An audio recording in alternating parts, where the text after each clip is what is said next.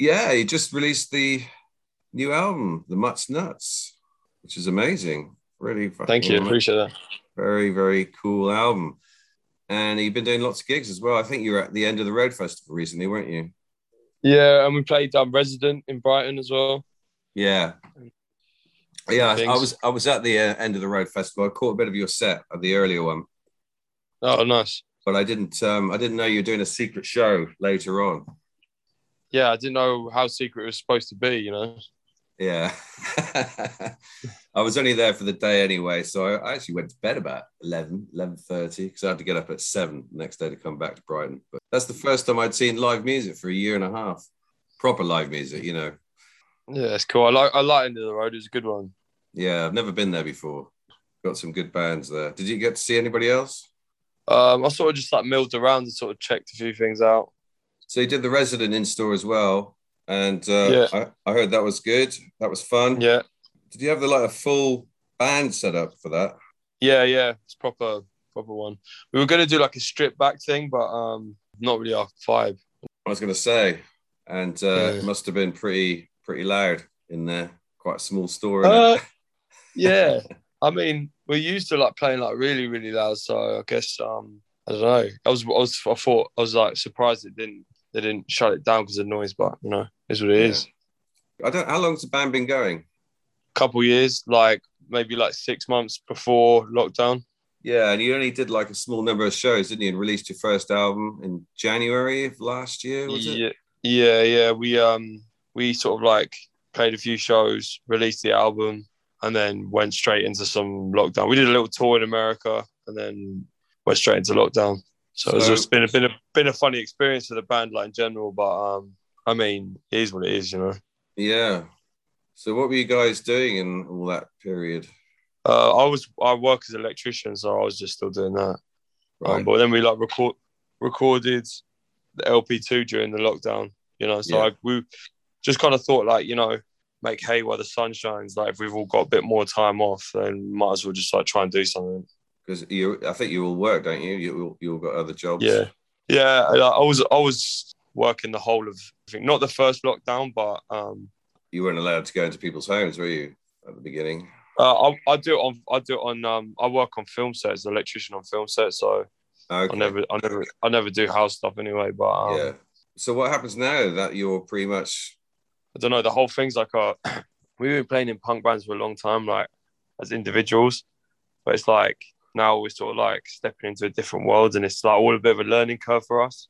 But yeah, I'm just seeing how it goes, taking it day by day, really. How did this band come together?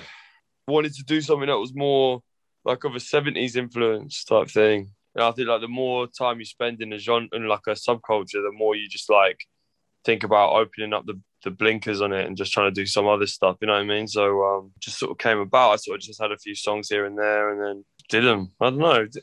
Wasn't really like a big, people kind of like talk about it like it was like a big plan or something. It was just sort of just things Yeah. happen, you know? You had all those experiences of playing in other bands over the years. Yeah.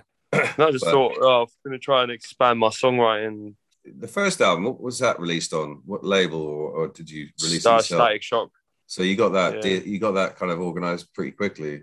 I mean, he's like a good friend of mine. Like I've got to the pub with him. I play in a band with the Chisel with him. Like, Yeah. you know, we're like good mates. So, you know, he's always there to sort of like help us out and he was just like amazing with it. And then Partisan sort of picked it up and then here we are.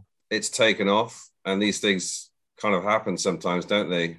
Unexpectedly. I haven't heard your other bands. I'm sure you know they're great as well, but this one has just taken off. Yeah, I didn't think. I mean, like I was saying to someone else, like finished the record, Speed Kills, and I sort of just was like, yeah, that's good, and then sort of just carried on. Then people were like, you know, people sort of like got really excited about the record. And I was like, well, there you go, you know, because you just sort of, you know, everyone likes to smell their own shit, don't they? So like, if you make something and you think it's really good, it's like, of course, you know, of course you're going to think it's good. Everyone thinks it's good. I mean, their own Yeah. stuff is good. Do you know what I mean? But yeah, then people sort of like really, really liked it, which was nice. Yeah, I'm not very like I don't like blowing smoke up shit, you know what I mean? I just think it is what it is and just take Yeah. it, you know what I mean?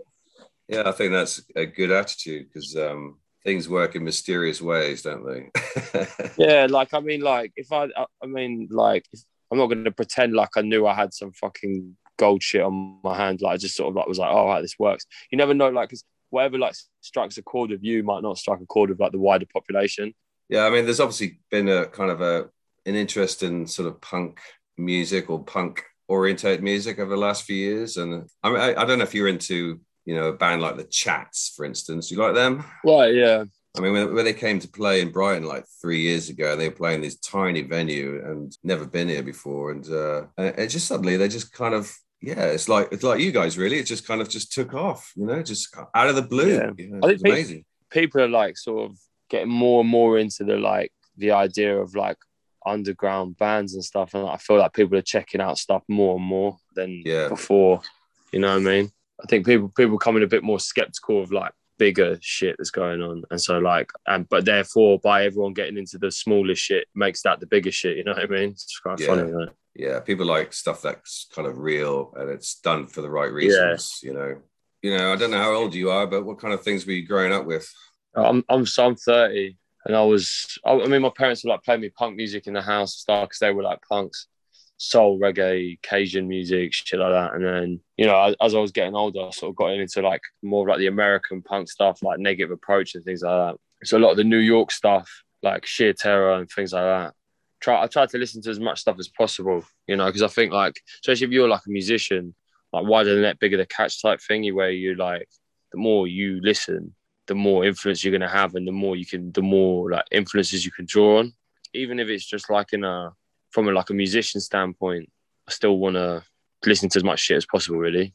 Yeah. And that's what's another interesting thing about the album.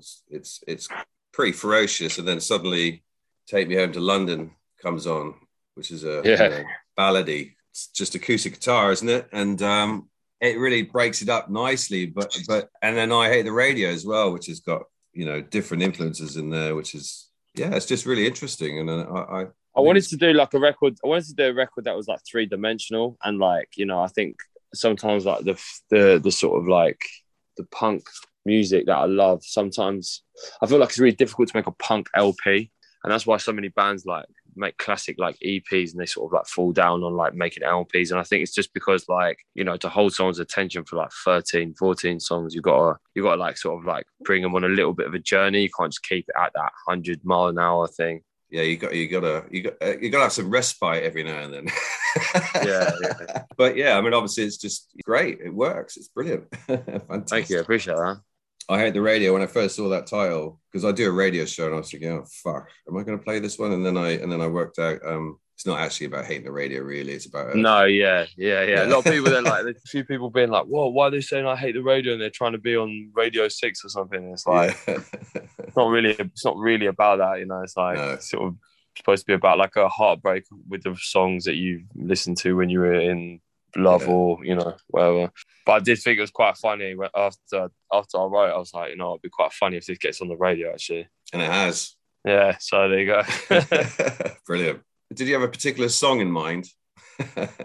Was it based on a particular song, just a sort of general idea? It was sort of like slightly hypothetical.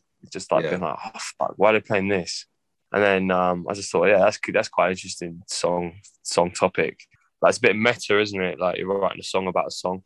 It's a family affair, isn't it? That one, the video has got something to do with your mum and your sister involved in it. Yeah, so my sister, she's a camerawoman. So I was like, look, I need a video for this, but A, we haven't got a budget, and B, we haven't got a concept. She was like, let's just go in the street and just film stuff. So I was like, all right, cool. And then my mum, like, she knows how to like edit shit together. So I was like, do you want to just do this?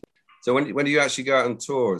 It's not for a while, is it? But you're doing some more dates between now and then? Yeah, we're doing Shepherd's Bush tomorrow, and then we're doing I think November. We've got a bit of free time in October, and then November it's all go then. What's it? You're doing a big gig, isn't it? I just can't remember the name of the band you're supporting.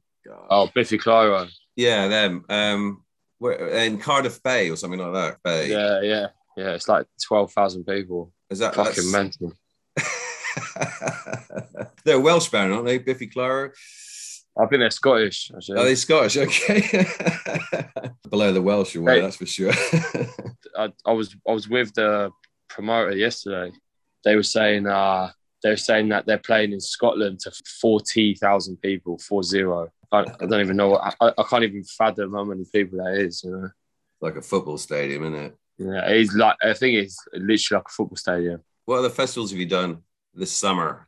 We did Downloads, Boardmasters, Latitudes, a bunch of different ones. It's been good though, man. Like, you know, it's like a lot of these were books like when the band just started. Feels good though, man. Like just finally getting to do it because we've been sort of waiting on them for so long. You know what I mean? Yeah, Download was like one of the first ones, wasn't it? Like a government-sanctioned kind of festival. Yeah, it was a government pilot one. Yeah, so yeah.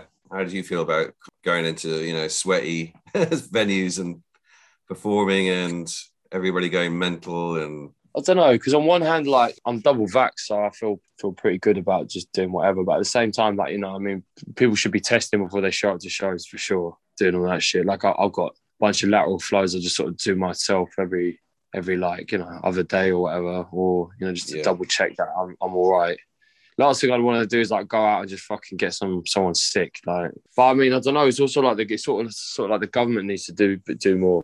They keep trying to like put responsibility on the public, but the public don't know. Like, how the fuck am I supposed to know what's going on with the virus? You know, I'm not a Scientologist. I don't fucking know. You know what I mean? So it's like quite a cowardly way of a government dealing with a situation, is just to be like, oh, the responsibility lies on the population. It's like, well, if you're not even going to fucking help us in this time, what's the fucking point of a government? It's hard to know what to do, isn't it? I mean, it's like, you know, I've been double vaxxed and I know that I could get ill still. I could still get the virus and get ill, but I'll probably be protected to an extent. But if I don't go out and go to shows or go out in the public, then I'll stay at home, and I don't want to do that. So it's kind of like balancing out a bit of a risk, but I feel like you just got to do it really. And like you say, you need the government to kind of back you up a little bit and just. Yeah, I mean, that's the thing. It's like they say like, oh yeah, you know, don't go if like you know, whatever. But then at the same time, they're not going to like financially like back you up if you fucking,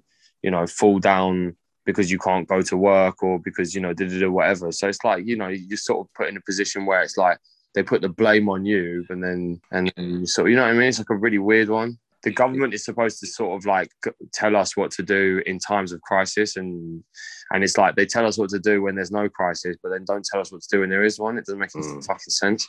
But people are coming out to shows, aren't they? It seems. Yeah, they're just going. There's more of a drop off. Like a lot of sold out shows will look like a third empty because a lot of people are obviously. So I just finally coming to Brighton, playing at the Green Door store. You did the Great Escape, didn't you, earlier this year? I think it was online, wasn't it? What was that like? Sure.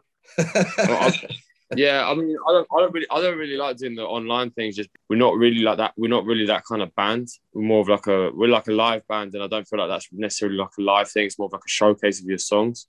Yeah. I'm sort of glad that all that shit's over a little bit. Like I had a good time doing it and everything, but I'm sort of glad it's like back to normal. You know what I mean? Yeah. Sort of back to normal. Yeah, sort of. Any do you know Brighton well? Yeah.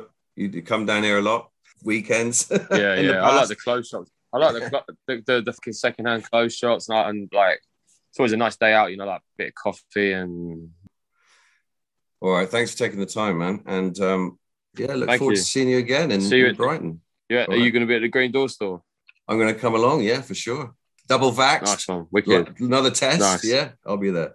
Nice. All right. Wicked, man. Cheers.